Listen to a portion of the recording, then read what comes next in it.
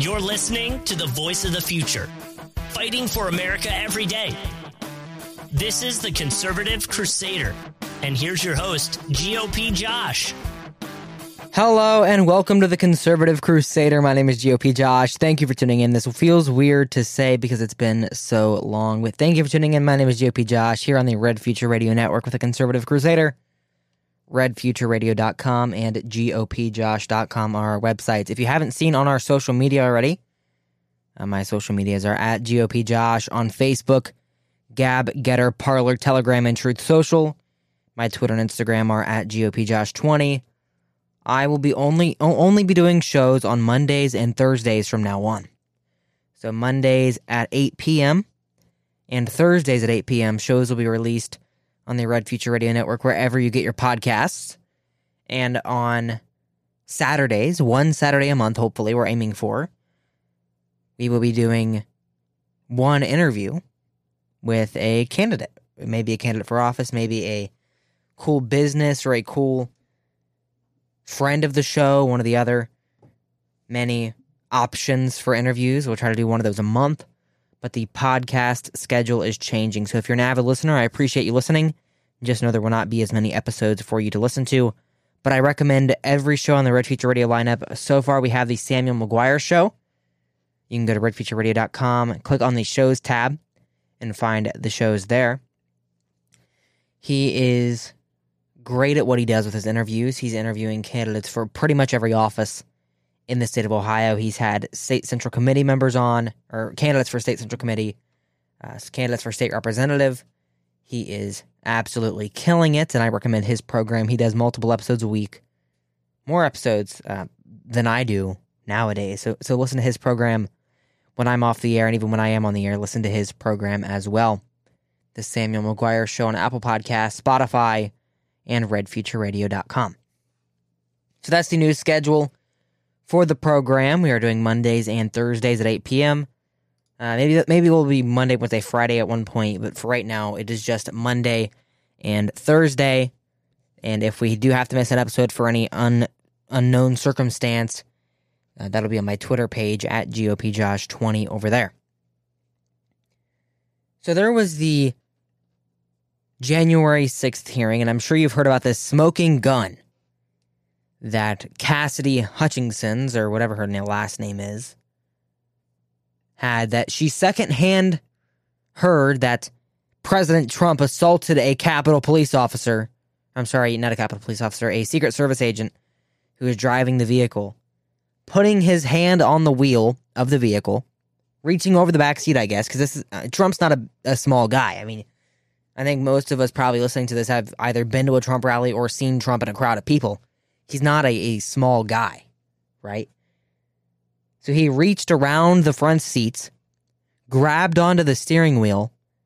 When the Secret Service agent tried to take his hand off the wheel, he grabbed the Secret Service agent's throat. That is the smoking gun. And the reason he did that is supposedly because President Trump wanted to go to the Capitol on January 6th, and he wasn't allowed to go to the Capitol because it was unsafe. People were armed. By the way, the amount of security that was in D.C. that day, at the Capitol, there may not have been enough, but in the entire district overall, they would have known if someone was armed. And the president was speaking in the ellipse. They had the bulletproof glass, everything like that. If someone was armed, they would have gotten the gun confiscated. And if they were armed, it's because D.C. gun laws don't work like any other gun law. But that's why Trump couldn't go to the Capitol, because it was unsafe, it wasn't secure, etc. He wanted to go to the Capitol. He said during the speech that he was going to march with them. Obviously, that didn't happen. But he also said peacefully and patriotically. I know that everyone here will soon be marching over to the Capitol building to peacefully and patriotically make your voices heard. But President Trump was supposedly assaulting police officers right after saying he wants to peacefully and patriotically make voices heard. So Trump supposedly grabbed an agent and a steering wheel of the vehicle that he was riding in the backseat. And by the way, if you've ever seen a presidential motorcade, if you've seen the Beast, it's not a small vehicle. It would have been very difficult to do without him being restrained by someone else. There are an infinite amount of, not infinite, but there's a large amount of Secret Service agents in every vehicle. So that's just a radical claim. and the Secret Service is willing to go under oath to testify and verify against what Cassidy Hutchinson said, or Hutchinson said. Because the January 6th committee didn't verify their claims. So Cassidy Hutchinson, supposedly, she was a White House aide during the Trump administration, said that Secret Service official Anthony Orlando had told her that an angry Trump attacked the head of his detail when agents refused to drive him to the Capitol on January 6th. She heard it from a friend. This young Amber Heard-style staffer heard from a friend that Trump did this, so she went in front of the entire nation and said that Trump did that, taking his word as gospel. I'm sorry, if you've ever seen a presidential motorcade, if you've ever seen a president in a path or in a crowd, there's not any way that President Trump did that. There's no way he lunged at the wheel, grabbed the Secret Service agent's throat. None of that. None of it's true. The Secret Service was not contacted by the committee about Hutchinson's claims before the committee aired them as a blockbuster special. Anthony Giuliani, Secret Service Chief of Communications, confirmed to the Daily Wire on Wednesday. The Secret Service has been cooperating with the Select Committee since its inception in spring of 2021 and will continue to do so, including by responding on the record to the testimonies regarding the new allegations surfaced in today's testimony. A Secret Service official familiar with the matter told CNN that Tony Ornato denies telling Cassidy Hutchinson that the former president grabbed by the steering wheel or an agent on his detail. So she lied. She took this man's name, dragged it through the mud, and claiming it was true. The Secret Service Communications Department would not confirm under oath her claim, or would not confirm in an email her claim, whether or not it was true. They would say, we will share our first-hand account with the committee on the record. They said that in a statement to the Daily Wire. It's not appropriate for us to make these comments in the media before we have a chance to address members of Congress. Trump himself referred to Hutchinson as a phony social climber in a post on his social media platform, Truth Social. So if you are a Democrat, if you are a leftist, if you are a former Trump staffer who has gone full never Trump, and you are going to lie under oath, what do you get out of that? What do you gain from lying under oath? What do you gain from that take? Well, the only way that anything could happen, based on my knowledge, is that you would have to be charged by Congress for lying under oath. Congress would have to put up a referral for your arrest for lying under oath or committing perjury. And there's a Democratic majority in Congress. So, Cassidy Hutchinson, found guilty of lying or not, will not truly be found guilty. Nothing will happen from that besides she'll probably become a full-time commentator on CNN or MSN or MSDNC. But I think the only thing they're trying to do here is if they lie enough about President Trump, if they lie enough about Orange Man, that they hope he will go in front of the committee and testify. Go in front of the committee and tell his first-hand account of the day, which he has already said he won't be doing. They're going to drag his name through the mud, drag what happened that day through the mud, based solely on their own partisanship. And based only to hurt President Trump and to not help anyone else. The only thing it helps is the Democratic National Congressional Committee, or the DCCC, whatever you want to call it. If we're being honest, what does this do? Outside of an in-kind campaign contribution to the Democratic Campaign Congressional Committee or the Congressional Campaign Committee. Whatever those two, right? All it does is try to put a negative perspective of Donald Trump in the media. Ultra MAGA is meant to do the same. The claim of Ultra MAGA. The hearings are supposed to do the same. Just to put a negative effect of Trump's campaign, of Trump himself, into the eyes of yourself, and into the eyes of the American public. That if they say enough negative about the president, they say enough negative about the winner of the 2020 election, which we'll get into after the break, then maybe he won't try to run again. Maybe he won't try to make America great again. But I doubt it. And after this hearing, Liz Cheney went to the Ronald Reagan Presidential Library. Ronald Reagan is this esteemed conservative icon. If you go back in time, if you go back to the 80s, Ronald Reagan was hated by the Republican establishment. The Republican establishment of the 1980s hated Ronald Reagan. His only goal, just like President Trump, was to make America great again. And they hated that. Just like they hated President Trump.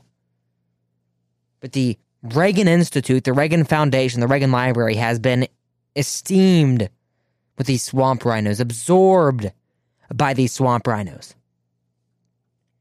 With Liz Cheney being a keynote speaker in a standing room only crowd at the Reagan Library. Republican Wyoming Representative Liz Cheney trashed Trump-supporting Republicans in a speech at the Ronald Reagan Presidential Library on Wednesday, calling former President Donald Trump a domestic threat. Cheney claimed that Republicans cannot be loyal to Donald Trump and be loyal to the Constitution. She voted for the red flag gun law, by the way. At this moment, we are confronting a domestic threat that we have never faced before, and it's that the former president who is attempting to unravel the foundations of our constitutional republic. Cheney said Trump is aided by Republican leaders and elected officials who have made themselves willing hostage to this dangerous and irrational man. Do you find President Trump dangerous and irrational? Call into the program 57 GOP Josh 75746756747. Leave your message. Cheney is on the select committee. I haven't heard this clip yet, but let's play the clip. It has become clear that the efforts Donald Trump oversaw and engaged in were even more chilling and more threatening than we could have imagined. As we have shown, Donald Trump attempted to overturn the presidential election. He attempted to stay in office and to prevent the peaceful transfer of presidential power. He summoned a mob to Washington. He knew they were armed on January 6th. He knew they were angry. And he directed the violent mob to march on the Capitol in order to delay or prevent completely the counting of electoral votes. He attempted to go there with them.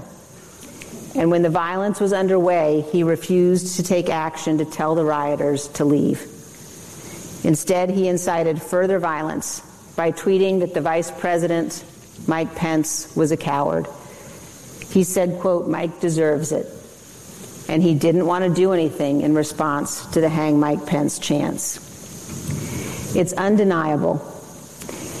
It's also painful for Republicans to accept. And I think we all have to recognize and understand what it means to say those words and what it means that those things happened.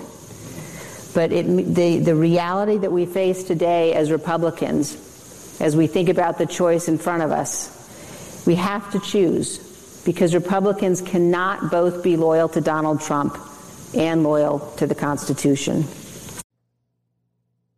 You cannot be loyal to Donald Trump. You cannot be a Republican that supports Donald Trump and be loyal to the Constitution. Because your partisan committee picked out one witness with no firsthand accountability of what happened on January 6th to be your smoking gun to criminalize Donald Trump and your smoking gun to try to affect his future presidential run, which will happen. Liz Cheney should not be the future of the Republican Party. She is the past of the Republican Party. And as they say, you need to leave the past in the past. My name is GOP Josh. This is the Conservative Crusader. When we return, there is a new ballot analysis that says Donald Trump won Maricopa County, Arizona, by a large number. Also, Ketanji Brown Jackson is sworn in. The Supreme Court rules on an EPA decision. Democratic Senators Manchin and Sinema won't back changing the filibuster. And AOC endorses in a very interesting race that she should have no effect in. My name is GOP Josh. Oh, sorry, wrong button. My name is GOP Josh. We'll be right back after this here on the Conservative Crusader on the Red Future Radio Network, GOPJosh.com. You're listening to the Conservative Crusader.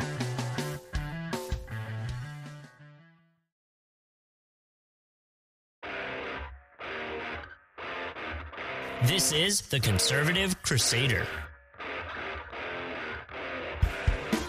But I tell you, if you have a problem figuring out whether you're for me or Trump, then you ain't black. That was presidential candidates Joe Biden talking about President Trump, where if you don't support Joe Biden, well, folks, you ain't black. Now, on behalf of all of the members of the court, I am pleased to welcome Justice Jackson to the court and to our common calling. And that was Ketanji Brown Jackson being sworn in, according to Good Morning America on the ABC network. This is their official tweet about it with their video. That's the video I played. Ketanji Brown Jackson is sworn in as the first black Supreme Court justice in U.S. history. Thurgood Marshall would like a word. Clarence Thomas, still sitting on the bench, would like a word. But Ketanji Brown Jackson, according to Good Morning America, is the first black Supreme Court justice in U.S. history. I guess if you don't vote for us, you ain't black claim, I guess that's true. Because according to the media, you are not black if you are a conservative. But Ketanji Brown Jackson was sworn in as a United States Supreme Court justice, the first black woman to ascend to the highest court in the land. Now, usually when they make these gaffes, they say, oh, she's not black, or she's the first black person. They usually delete them pretty quick. I'm recording this at 6:49 p.m. And this tweet was put out at 1:46 p.m. earlier today, about 5 hours ago. And it's still on my screen, and it's still live right now. If I refresh the page, the tweet is still there. Nope, they deleted it. Sorry. So between the time I started recording this and the time this recording is, at this point, they have taken it down. But she is the first black woman to serve on the Supreme Court. Like Breyer, Jackson is a liberal jurist, and liberal activist groups and lawmakers herald her nomination and her confirmation to the court as a massive victory. She said in a statement, "With a full heart, I accept the solemn responsibility of supporting and defending the Constitution of the United States and administering justice without fear or favor, so help me God," Jackson said in a statement on Thursday. "I am truly grateful to be part of the promise of our great nation." So they have finalized the opinions this year on the U.S. Supreme Court, so she is taking over place for liberal Stephen Breyer. And I feel like Breyer was kind of cut short. They kind of forced him out. They said, you know what? We're not going to have Congress after the midterms. We're not going to have enough votes to get another person confirmed if something happens to you because you're like 80-something years old. You're an old guy. Right? We need to just replace you now. Just get out of here. Let Ketanji Brown Jackson take your spot. Let this black woman take the spot of the old white man. And that is what happened with Ketanji Brown Jackson now on the Supreme Court. Congratulations to her. I hope she's fair, but I know that she would just work in the interests of the Biden administration and future Democratic administrations after that. But there was a ruling on climate change by the Supreme Court while we're talking about the court. The Supreme Court dealt a significant blow to the Biden administration's climate change agenda, ruling Thursday that the EPA cannot pass sweeping regulations that could overhaul the entire industries without additional congressional approval. The 6-3 decision limits how far the executive branch can go enforcing new environmental regulations on its own. Quote, capping carbon dioxide emissions at a level that will force a nationwide transition away from the use of coal to generate electricity may be a sensible solution to the crisis of the day, but it is not plausible that Congress gave EPA the authority to adopt its own such regulatory scheme in Section 111, Chief Justice John Roberts said in the court's opinion, referencing Section 111 of the Clear Air Act. Quote, a decision of such magnitude and consequence rests within Congress itself, or an agency acting pursuant to clear delegation from that representative body, unclosed. End quote, I'm sorry. The case stemmed from the Obama administration's 2015 Clean Power Plan, which aimed to reduce carbon emissions at a power plant by pushing a shift from coal to natural gas and ultimately to wind and solar energy. The plan was put on hold by the Supreme Court in 2016 and then repealed by the Trump administration and replaced by the less extreme ACE rule. So the EPA, the Environmental Protection Agency, cannot single-handedly decide the environmental policy of the United States, which is good. It is a branch of the executive branch. It's like the little branch that twigs off, the little twig is a twig of the government. It's not a branch, it's a twig of the executive branch. And they cannot act as the Congress. They cannot act as the legislative, the executive, and the judicial branch. They are one branch. They are the executive branch. They're supposed to provide guidelines to Congress on what they think they should do to the environment. And the overreach that has been done by the EPA is finally over due to the Supreme Court. Thank you, Supreme Court. Are you tired of winning yet? People say the wins are the wins are the elections, right? When you win an election, when you truly win. When you take this victory in this election, you win, you can do what you want to do, you can sign executive orders, you can pass bills in Congress. That's when you truly win, right? I think the win is a little bit different. I take winning a little bit different. I don't think winning is like in soccer when you win one game. That might be a win, but that's a step. You can have small wins on the way to victory, but the true win would be winning the championship. In the U.S. championship in the government is the court that Donald Trump built. I believe every president has a legacy. Obama's legacy is school lunches. Obama's legacy is the first black president. That's what he has going for him. That's the only reason he was elected, if we're being honest, is he's the first black president. George W. Bush's legacy was his recovery from 9/11. George H.W. Bush's legacy is no more taxes. Bill Clinton's is the Monica Lewinsky scandal, and Trump didn't have any of that. Trump wasn't a scandal-filled president.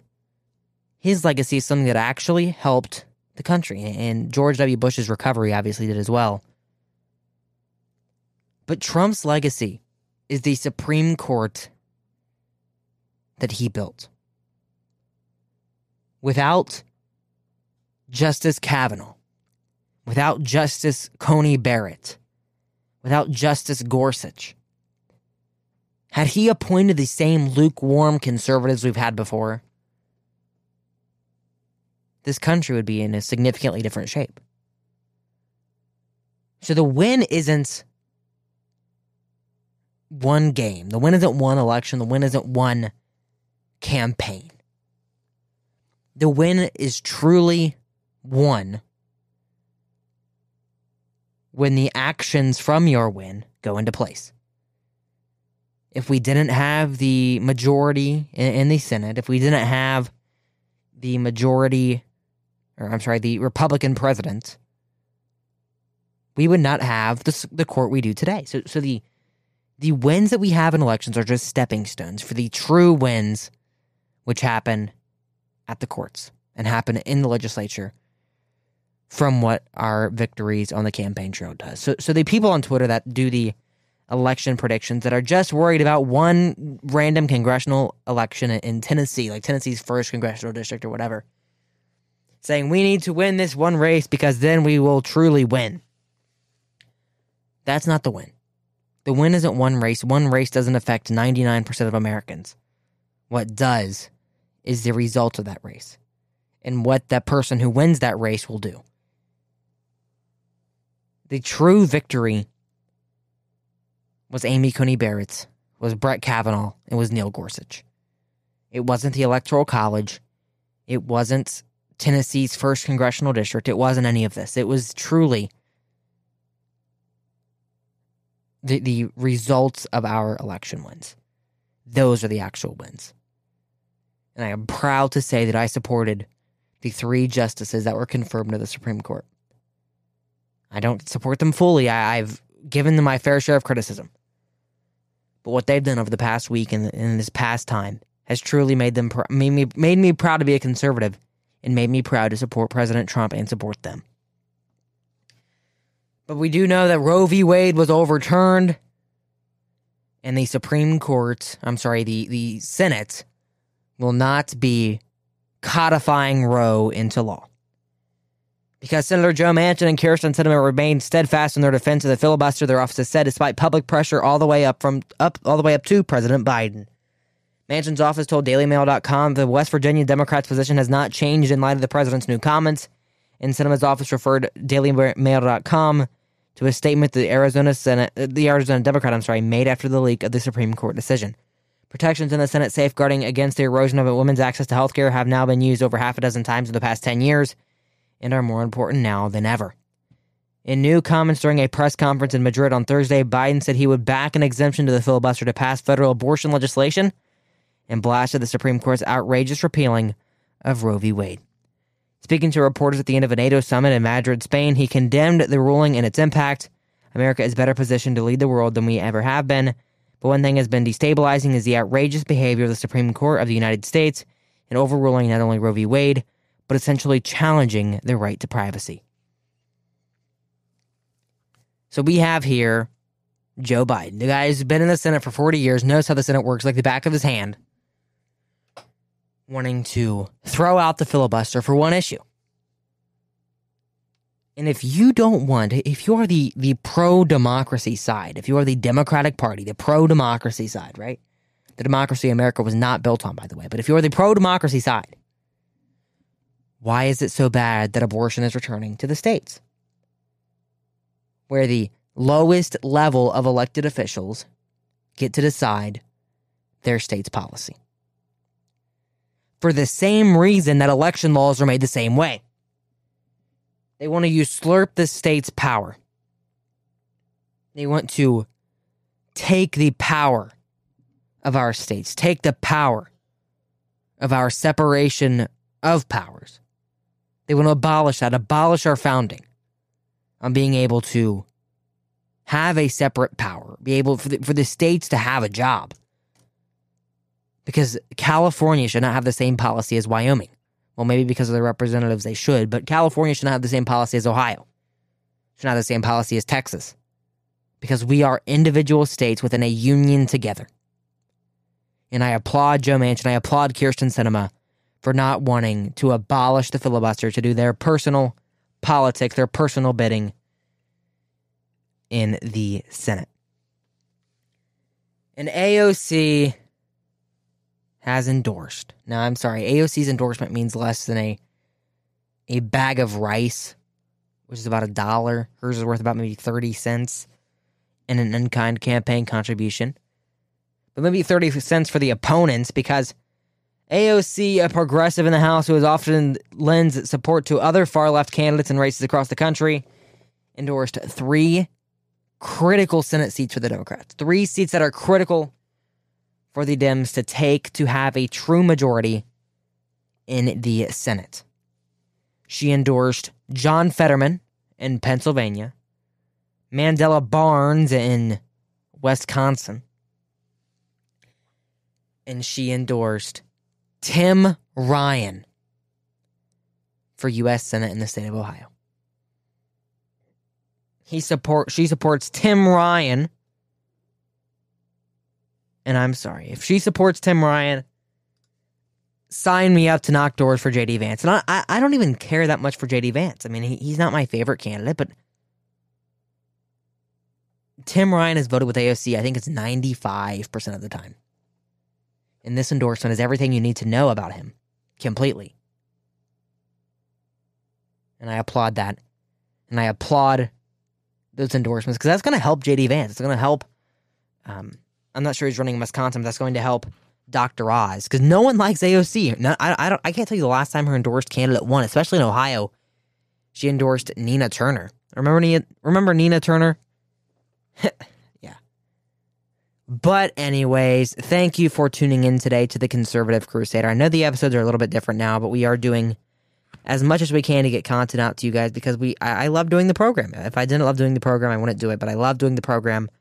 I love you all listening, love you all tuning in, and I appreciate you all for doing what you do and supporting when you can. Rate 5 stars on Apple Podcasts, on Spotify. Leave a comment. I appreciate that on the rating side. Call into the program 57 GOP Josh 7, 57 GOP Josh 7. Our questions for J.R. Majewski are coming due pretty soon. I'm not sending them to him, but it's pretty soon for the interview. So make sure you send those in as well. Josh@gopjosh.com in the email, or the voicemails are available at the same number, 57 GOP Josh 7. My name is GOP Josh. This has been the Conservative Crusader on the Red Future Radio Network. Thank you for tuning in, and I'll see you on Monday. You're listening to the Conservative Crusader.